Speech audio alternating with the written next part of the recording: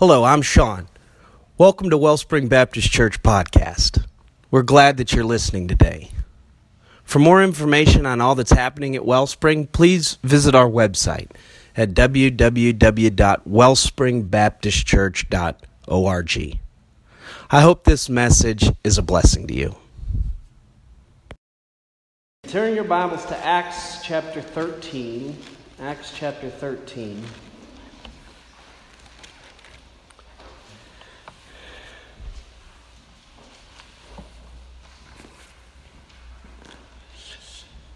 Kind of a statement to get us thinking to start with. A life lived for the Lord is really the only life worth living. A life lived for the Lord. I know that the Word of God tells us that Jesus, He said He came to give us life, and He came to give us life more abundantly, and the life that comes through Him, the life that He will live in us or through us. I guess another bold statement would be, without Him we don't have life. Without Christ we don't have that life. We're not really living. And I believe that there's a huge temptation, even among Christians today, that we live our lives for ourselves. And I wonder that may be why so many are even miserable. So many feel empty, feel that they're not fulfilled, is because they're trying to fill it to satisfy self. And can I make another bold statement, is you cannot satisfy self. You just can't. No matter what we try to, however we try to pamper ourselves, it's not going to work. It's got to be Christ in us and Christ through us that will satisfy and will bring fulfillment. And it's a life lived for Christ. It's serving Him. In Acts chapter 13, this is just a springboard to where we're going to go here. But in Acts 13 and verse 22, the Bible says, "And when he had removed him, Saul, when he removed Saul from being king, he raised up unto him David to be their king, to whom also he gave testimony and said, I have found David, the son of Jesse, a man after mine own heart, which shall fulfill all my will." David was a man that God chose because God knew that David would choose him. He knew that David would follow after God's heart. He knew that David would fulfill God's will. Now skip ahead to verse 36. Verse 36, the Bible says, "For David," so this was, God chose David. Then here at the end of David's life, verse 36, "For David, after that he had served his generation by the will of God, fell on sleep and was laid unto his fathers and saw corruption." Here we see David served God. He fulfilled God's will by serving his generation. Do you know that you and I as Christians, you and I as brothers and sisters in Christ, we've been called to serve at this time, at this day, in this age, in this culture, in this society. This is the one that we've been called to serve in. And David not only served God, but he served his generation. And not only did David serve his generation, but as we study today David's life a little bit, we're going to find that by serving God, he served future generations. And he had a desire to do that, to serve God. Now, when we're serving the Lord and give our life to the Lord to serve Him, that day in and day out, you don't know how it's going to end. You can't see the end. You have to believe by faith that that this is worthwhile.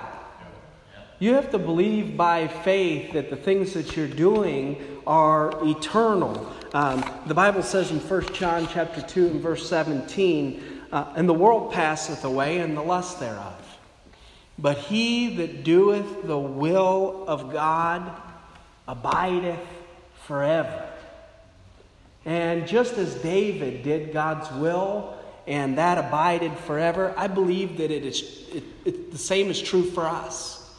That as we serve the Lord and do His will in our lives, that there is, it lasts. It's something that is eternal. What we do for the Lord, or maybe better said, what He does through us, will abide forever. From this generation and the next generation.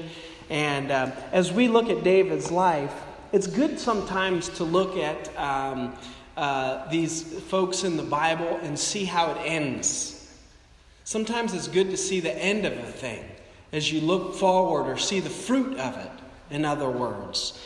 And so what we're going to do is we're going to look at the last words of David, the last actions of David this morning, and see how he was still concerned even at the end of his life. So go to 1 Chronicles, and we're going to do kind of a little overview here in Chronicles from chapter 22, 1 Chronicles 22, all the way to 1 Chronicles 29. And I'll do it quickly. But we're going to start first off in 1 Chronicles 28. We're going to stay right in that area, though, between 22 and 29 of 1 Chronicles. But in 1 Chronicles 28,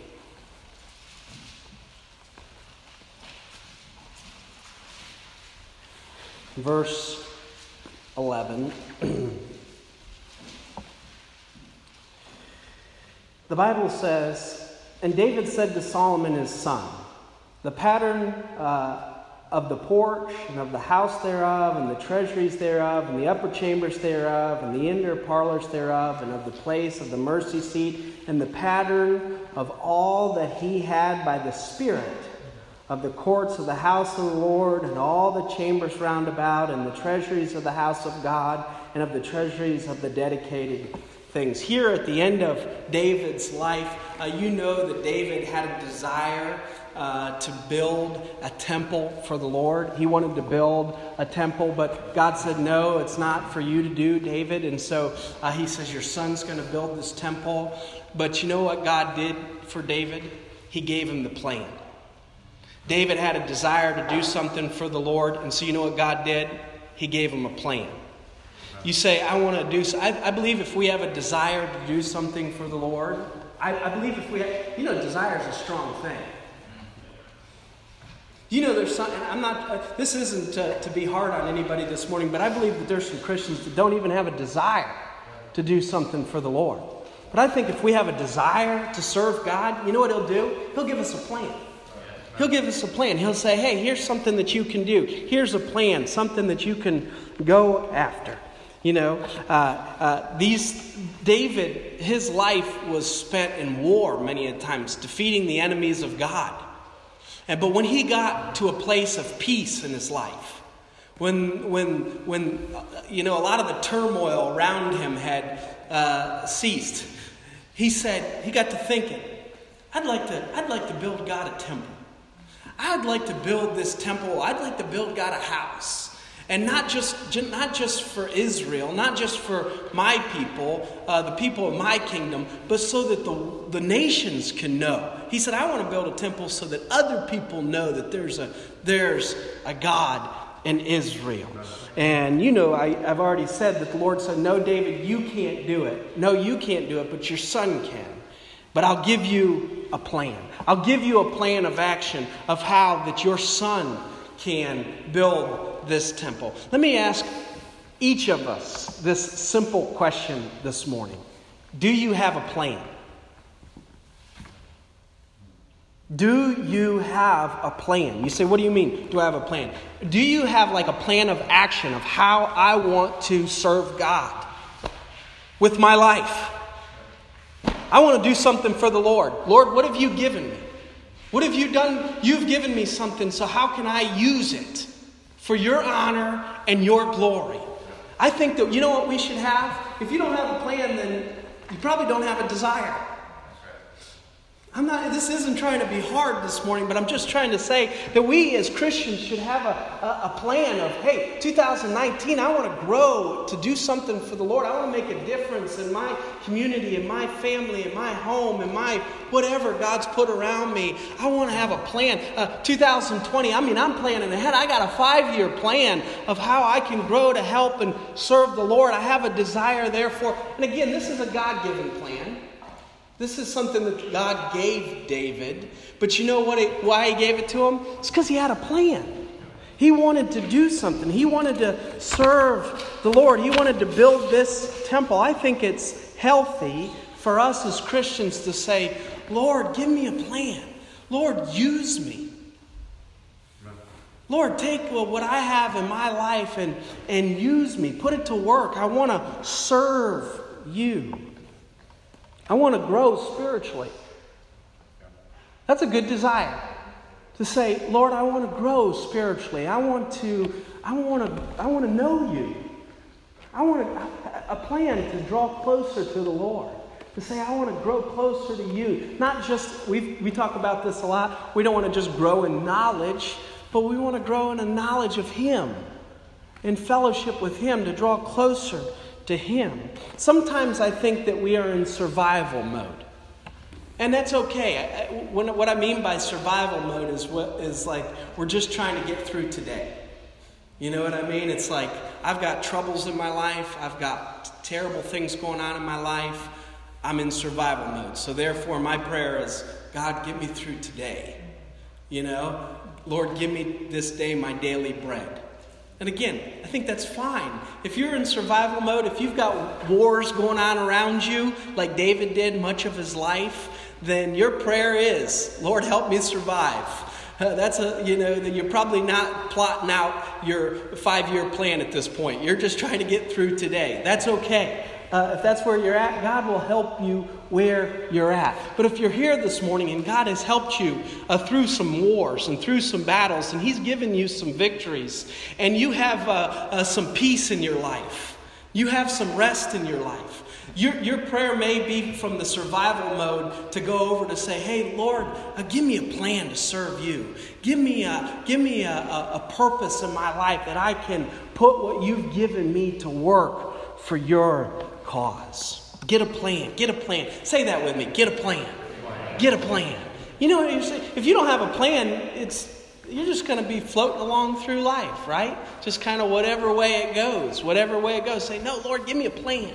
Lord, give me a plan. I want to serve you. I want to plot it out. I want to be intentional. Intentional Christian to grow and walk with the Lord and to fellowship with Him. So He gives David a plan. And so David begins to put this plan to work. In 1 Chronicles, go back to chapter 22. 1 Chronicles chapter 22.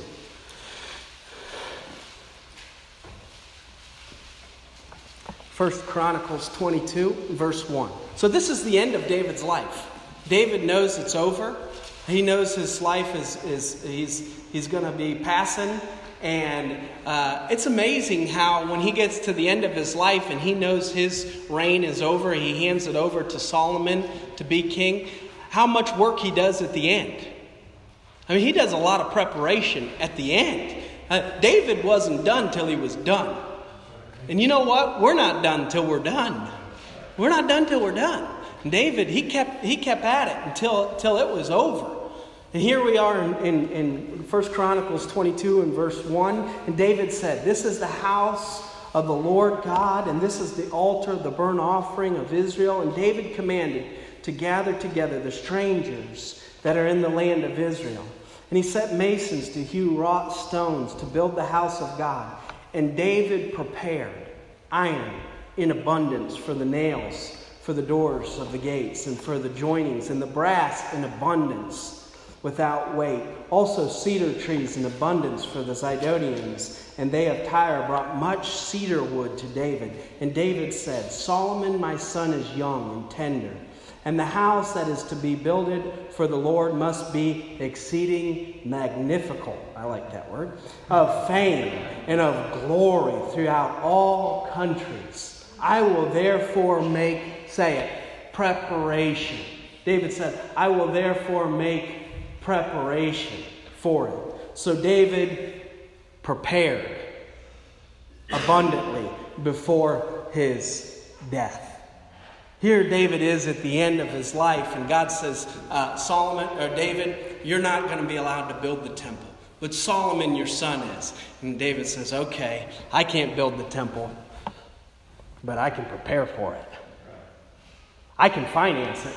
David says, I can make it so that when Solomon steps up into his kingdom, a lot of things are already in place. A lot of things are already in motion. Can I say this? If we don't have a plan, chances are we're not preparing.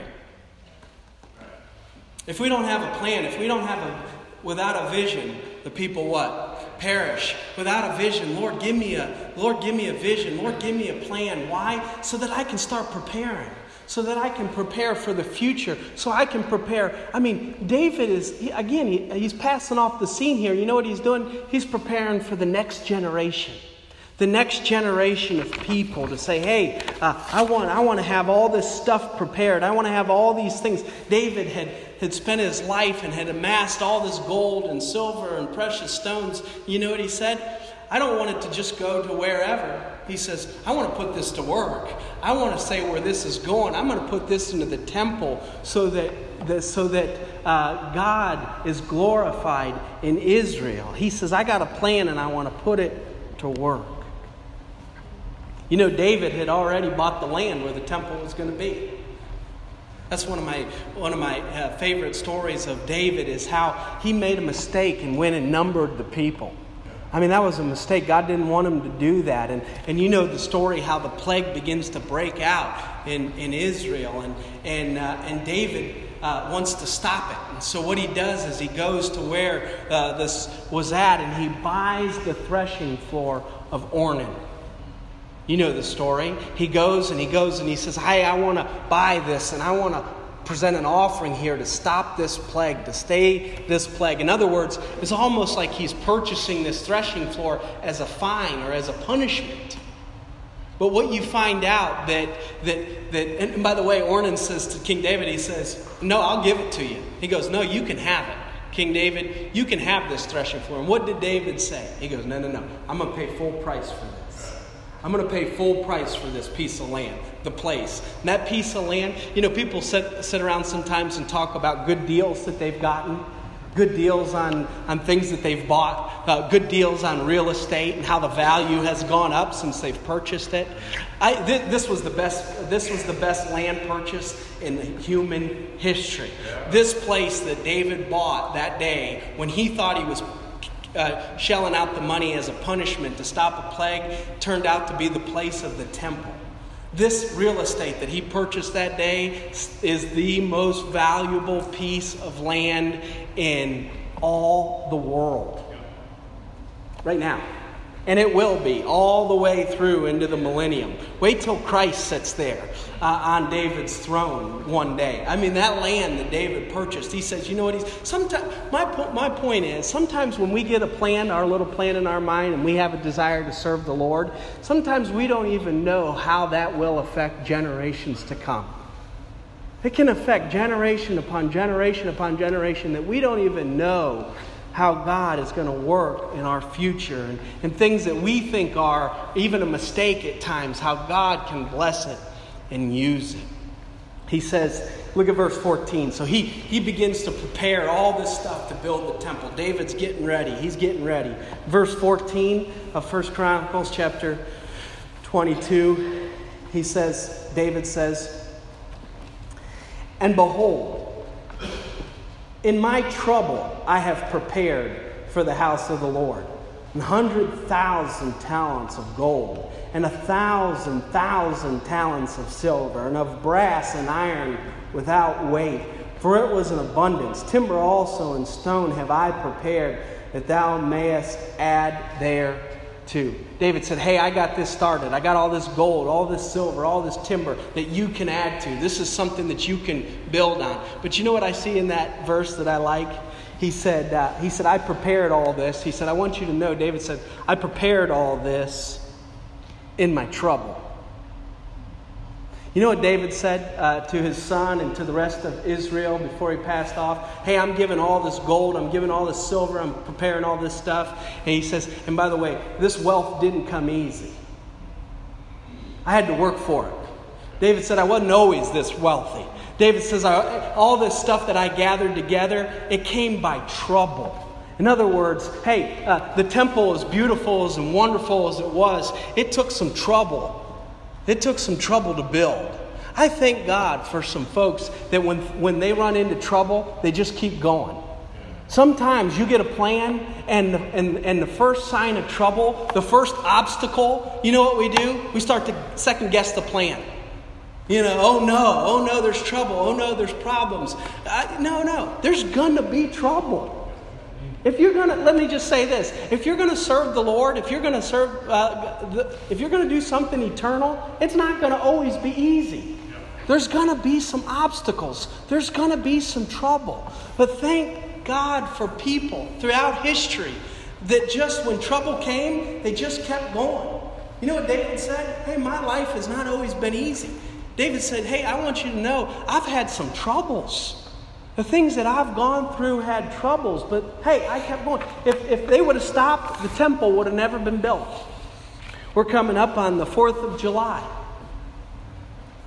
You know what I think of when I think of, I know that God's blessed this country. We're blessed because of God. But you know what? He's used a lot of people.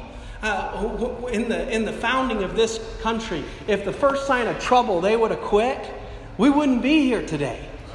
I'm telling you, there has been some people that have gone through some troubles to get us to where we are today. We need to think back that, hey, our country is built on a foundation of people that have had some severe hardships. The reason why we have it so easy today, the reason why we have it so easy today, and by the way, we have it easy. You talk to people and you think people have it hard. We don't have it hard. What we've got is easy. There's been some people that have had it hard. There's been some people in the founding of this country that had some troubles. The founding of the church, it wasn't always easy. You go back to the beginning, ask Paul the Apostle, was it easy? No, he says there's a lot of trouble. Every church we started, there was trouble. I mean, it was just trouble. Ask John. There was trouble. The early church had a lot of persecution.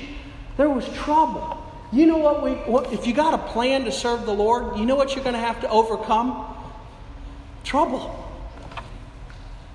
You say, well, this isn't all that uplifting. Hey, I'm just trying to tell you, sometimes trouble isn't a sign that you're doing anything wrong. Sorry, that's right. Just because there's trouble, that doesn't mean you're on the wrong path. Christ said, I have the verse here somewhere, that he says, in the world you shall have tribulation. In the world. Are we in the world? Yes, sir. We're in the world. So what did he say? There's going to be trouble. But, he says, that's not the end of the verse. That's not the end of the verse. Christ says, but, be of good cheer. I have overcome the world. Christ says, hey, there's going to be trouble. There's going to be some tribulation. And David just wanted Solomon to know, hey, what I've prepared for you, what I've done, what I've gone before, I did it out of a lot of trouble. I did it out of a lot of trouble. And then he says in verse 16, I like this. Verse 16, 1 Chronicles 22 and verse 16. He says, of the gold and silver and brass and iron, there is no number. Arise, therefore, and be doing, and the Lord be with you. You know how I interpret that? I did all this. I prepared all this, Solomon. Now get to work. I got all this ready. I got all this prepared for you. Now be doing. Go use it. Go get it done. I'll just tell you, where we are at as Christians, as believers today, there has been a great foundation laid. We have a lot of things that have been passed down from generation to generation as Christians. I think those that have gone before us, that great cloud of witness, you know what they would say to us? Hey, we did all these things and passed it down to you. Now you go do it. Now it's your turn. Now it's your turn to take the gospel to the world and your neighbor and the community. Now it's your turn to serve God and love God and fellowship with God and to experience His presence. Get to work. That's what he's saying. Now go do it. Take what we've given you and keep going with it. Keep going. Keep going. Then David gets the leaders on board. He says in verse 17 of chapter 22, and David commanded all the princes of Israel to help Solomon, his son, saying, Is not the Lord your God with you? And hath he not given you rest on every side? For he hath given the inhabitants of the land into mine hand, and the land is subdued before the Lord and before His people. Now, he says, verse 19, set your heart and your soul to seek the Lord your God. Arise, therefore, and build ye the sanctuary of the Lord God, to bring the ark of the covenant and the Lord and the holy vessels of God into the house that is built in the name of the Lord. David says, okay, now I've prepared all this and I've charged Solomon. Now he says, I want to get the leaders behind Solomon. I want to get the leaders on board to build this temple. I want to get everybody on board so that everybody has a part. Everybody's working together to do what God had called them to do. You say, who are the leaders? Who is a leader? Who's a leader? Who are the leaders that he's talking about here? You know what I think a good definition of a leader is? Right in verse 19. He says, he that set your heart and your soul to seek the Lord. You know what a leader is? Someone that's heart and soul is in it. I mean, how sad is it when you got a leader that their heart's not in it? How sad is it when you got a leader or you got a people? How sad is it when you have Christians who their heart and soul isn't in it? You know what he's saying? I want your heart and soul in this. I want you to want it. I want you to desire it. I want you to go after it and care about it. You know, your blood, sweat, and tears. That's what he's saying. Hey, get after it. Come on, get your heart in these things. You know, when we have no soul, when we have no heart, you know what we are? We're easily discouraged. When we're not invested, we're easily discouraged. We're easily distracted by the things of this world. You know, the things come on, you know, and again, back to the thing, we begin to want to serve self instead of saying, hey, no, my heart and soul is in this to serve the Lord and to go after Him. David did all these things. I want to point out, David's going to all this trouble, and it's the end of his life. This isn't him getting started. He's going to all this trouble, and he's doing this not even for himself at all. He's doing this for the next generation. The next generation. Chapter 23. Look at 1 Chronicles chapter 23. In verse 1. He says, and so when David was old and full of days and made Solomon his son king over Israel, he gathered together all the princes of Israel and the priests and the Levites. Now the Levites were numbered from the age of 30 years and upward, and their number by their polls, man by man, was 38,000. There was 38,000 of them he called, of which 24,000 were set forward for the work of the house of the Lord. And 6,000 were officers and judges. Moreover, 4,000 were porters, and 4,000 praised the Lord with the instruments which I made, said David, to praise therewith. David, before he passed on, you know what he said? I want the temple to be set up. I almost tripped on that. I want the temple to be set up, and I want to have these people prepared. He says, I want the priests and the Levites ready. What? I want a group of them to serve God in the house of the Lord. I want them to be able to serve the Lord there. He says, and he goes through all that in chapter 24, if you were to read it. Now he sets up these priests to serve. And then in chapter 25, you know what he does? He sets up the musicians and the singers. You know what he says? When I'm gone, I want there to be a lot of music to praise God. I want to make sure that there's some folks set aside to play the instruments and to sing the songs. And he goes into that in chapter 25. And then chapter 26, he says, I want there to be officers and I want there to be porters, those that would keep the gates and those that would keep the doors and those that would manage and keep the treasury. I want all those things. Why? Because those are the things that will keep God praised and glorified. I want all those things set up before I'm gone. Look at verse 30 of 23. 1 Chronicles 23 and verse 30. He says, and stand every morning to thank and praise the Lord, and likewise at even.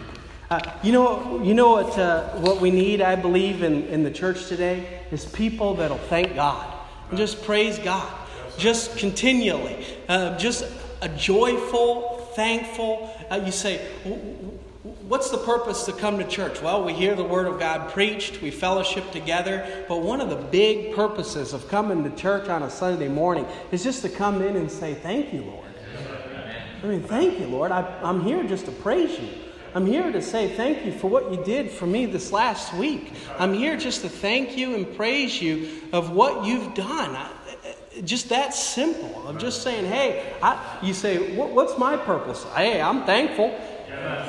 I'm thankful. I can do that. I can come in and be thankful for what God's done for me. David said, hey, don't forget there's some people that need to come and be thankful. You know what's interesting? And I'm already running out of time here. But if you go into 2 Chronicles in the first couple chapters and see after the temple is finished and the temple worship begins, to see all that David had prepared and how well it worked because he went and prepared. Just go there. 2 Chronicles, look at one passage. 2 Chronicles chapter 5. So this is after the temple is opened and finished. 2 Chronicles chapter 5. He gets all those Levites and all the people together, the singers and the musicians, and they begin to play and praise God. And look at 2 Chronicles 5 and verse 13. The Bible says, and it came even to pass as the trumpeters and the singers were as one, to make one sound to be heard in the praising and thanking the Lord. And when they lifted up their voice with the trumpets and cymbals and instruments of music and praised the Lord, saying, what were they saying? For he is good. For he is good, and his mercy endureth forever. That then the house was filled with a cloud, even the house of the Lord, so that the priests could not stand to minister by reason of the cloud, for the glory of the Lord had filled the house. You say, what happened? They began to sing, and they began to praise God, and they began to play their instruments and do these things. You say, why did they do it? Because God's good. You say, why do we come in? Is that a strange tradition that we do? Why do we come in and sing songs? Why do we sing these songs to the Lord? Because God's good. Amen. There's one reason why we sing these songs to the Lord is because He's good. The reason why we sing songs to the Lord is because His mercy endureth forever. We believe that. We believe that God is good and that His mercy endures. So we lift up our voice and sing to Him and play these instruments for the Lord because He is good. David said, hey, I want to prepare for this. Why? So that the next generation can experience the presence of God. What if they'd have lost it? David wrote all these psalms and all these praises to the Lord. What if the next generation hadn't kept it going? Just been lost. No more praising God. No more thanking God. That would have been a terrible thing, wouldn't it? He said, no, I don't want that to go on. Back in 1 Chronicles, as you go through each of these chapters, it's all his preparation. It's all his putting the plan to work. In 2 Chronicles chapter 27, for sake of time, we won't read any of that, but he gets the military ready. Even though they're in relative times of peace, he gets the military ready. And he says, hey, I want 24,000 soldiers for each month. 24,000 times 12. And you're going to be on guard. And you're going to be at work 1 month out of the year. 24,000. And I'm going to put one mighty man. You know David's mighty men. He says, I'm going to put one mighty man over 24,000 for each month. By the way, you know, in our Christian walk, in our Christian life, there's going to be some battles. There's going to be some warfare. That's why he tells us, be strong in the Lord and the power of his might. Put on the whole armor of God. Why? Because there are some fiery darts of the wicked that are going to come in. And thank God for some mighty men and women that'll stand up and stand in the gap in prayer and stand up with the Word of God and be skillful with the sword of the Spirit to be able to help. There's going to be... You say, what made those mighty men mighty? Like, how did they know that they were mighty men? You wouldn't have known that David's mighty men were mighty had they not fought. I mean, they were battle proven.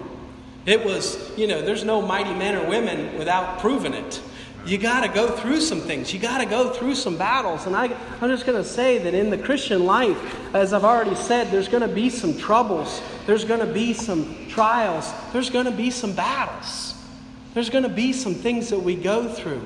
And we need some folks to prepare ahead to say, hey, let's stand in the gap and help and be an encouragement to those that are in trouble and those that are going through some things.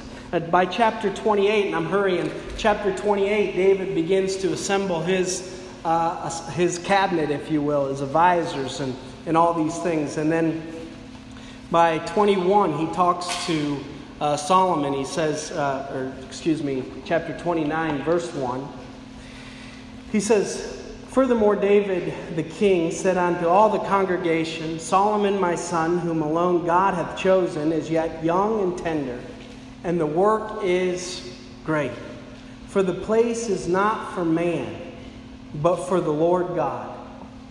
Now I have prepared with all my might for the house of my God, the gold for things to be made of gold, and silver for things of silver, and brass for things of brass, and iron for things of iron, and wood for things of wood, and onyx stone, and stones to be set, glistering stones, and of diverse colors, and all manner of precious stones, and of marble stones in abundance. You know what it sounds like? David's saying, hey, I prepared for the temple. I prepared gold, silver, and precious stones. Isn't that what we as the church are supposed to be building? Building quality. He said, hey, at the judgment seat of Christ, our work's going to be made manifest. Right? Gold, silver, precious stones, wood, hay, stubble. David said, hey, I'm putting some quality in here. Why? Why? Because this isn't for man. This is for the Lord. You know, when we have a plan to serve God, you know what you're going to have to make up in your mind? Is I don't do it for man. I don't do it for other people to hear. I don't do it for other people to see. I don't do it for them. I do it for the Lord. If you don't do it for the Lord, you know what's going to happen? You're going to get discouraged. You're going to get down. You're going to quit. You're going to not want to do it anymore. But if you do it for the Lord, you got to do it for the right reasons. And the whole thing is the right reason. I believe the gold, silver, and precious stones at the judgment seat of Christ is what sort it is. It's our motive for why we serve the Lord, for why we do what we do, out of faith and out of a love for Him.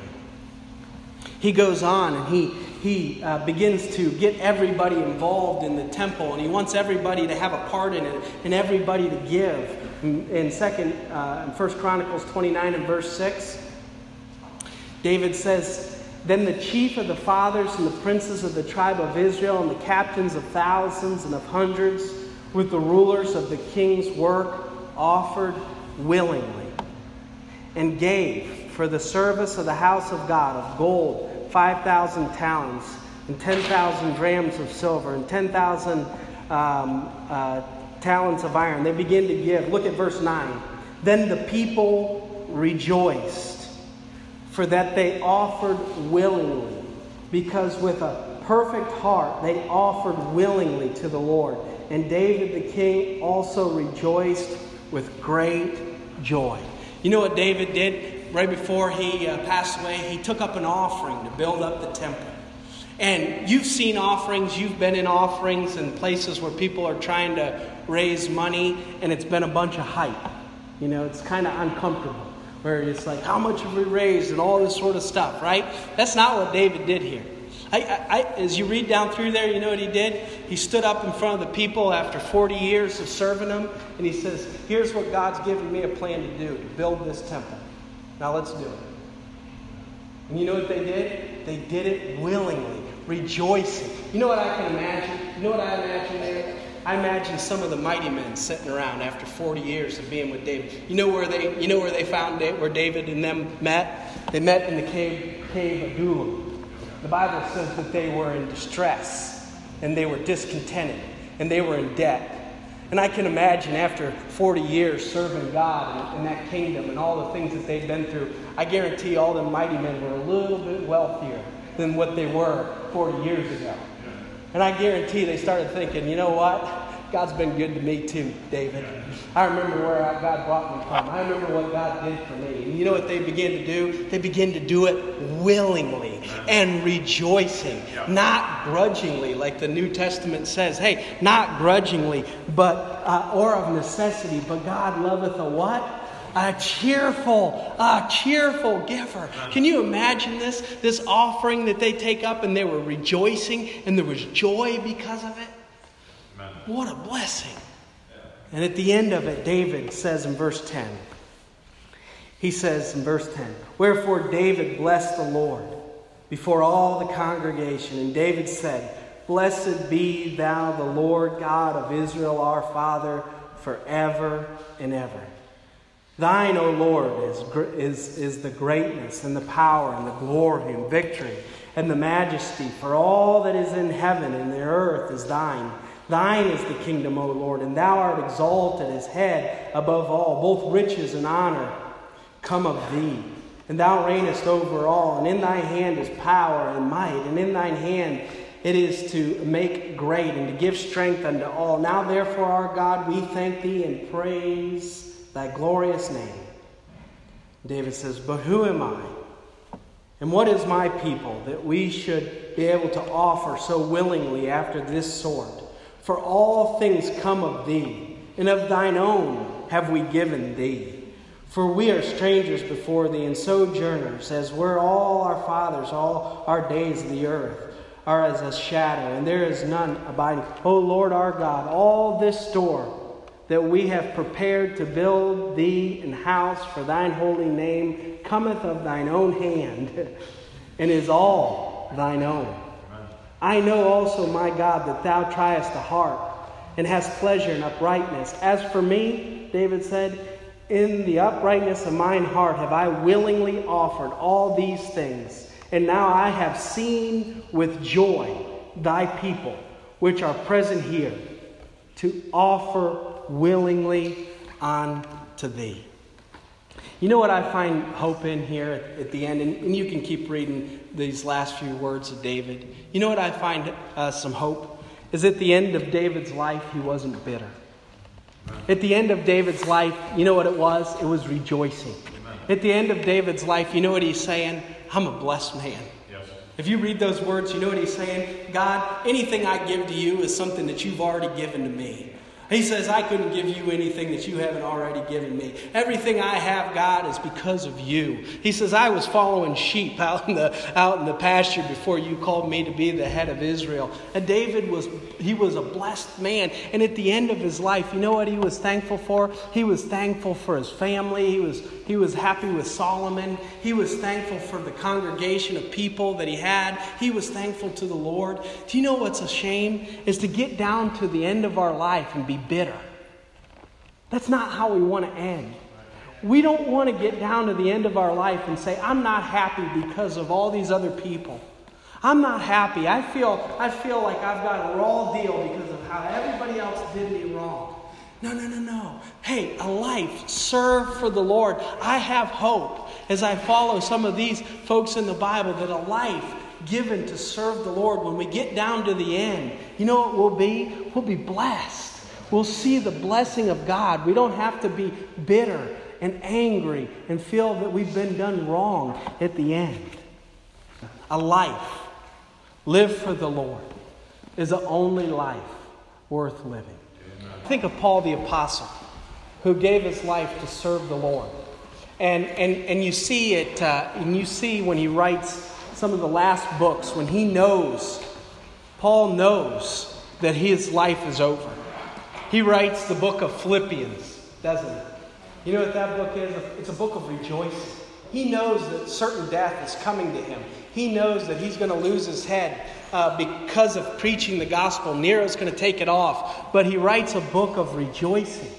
I read in 2 Timothy, this is another letter that he writes at the end of his life, Paul the Apostle.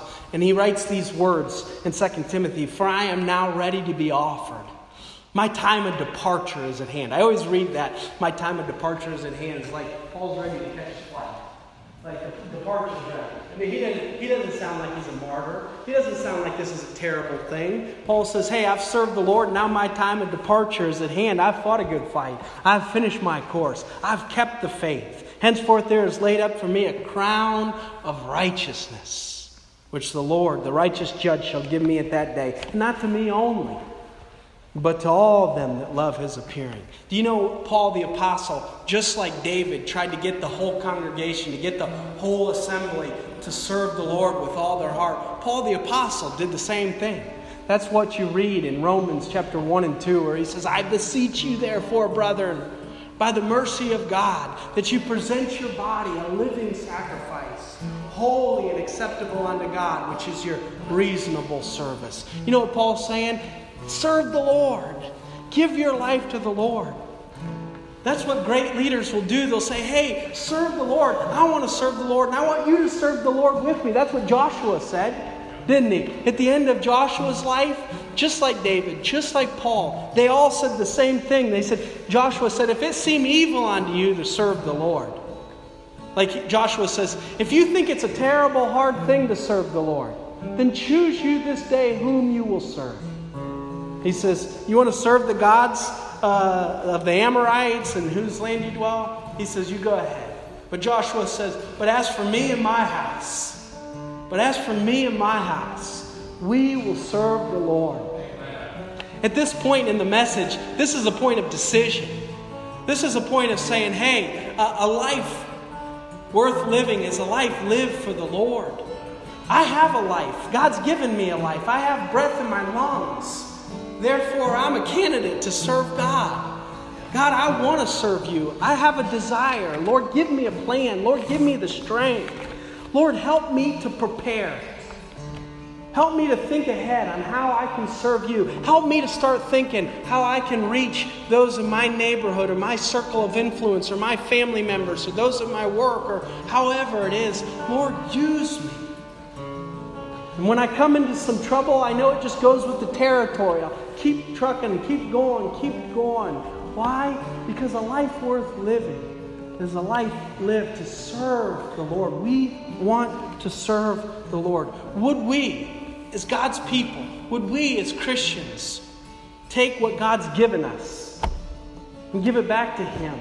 Our talents, our ability, our time, whatever it is. Just like David said, hey, what you've given me, I give back. God, you know what the greatest thing that we can give the Lord? Our life. Would we do that? Thanks for taking the time to listen today. We'd love to hear from you and learn how you've been encouraged or challenged by this podcast.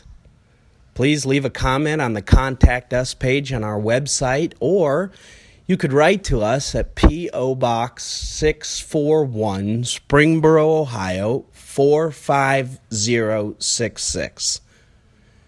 And feel free to visit us anytime that you're in the Springboro, Ohio area.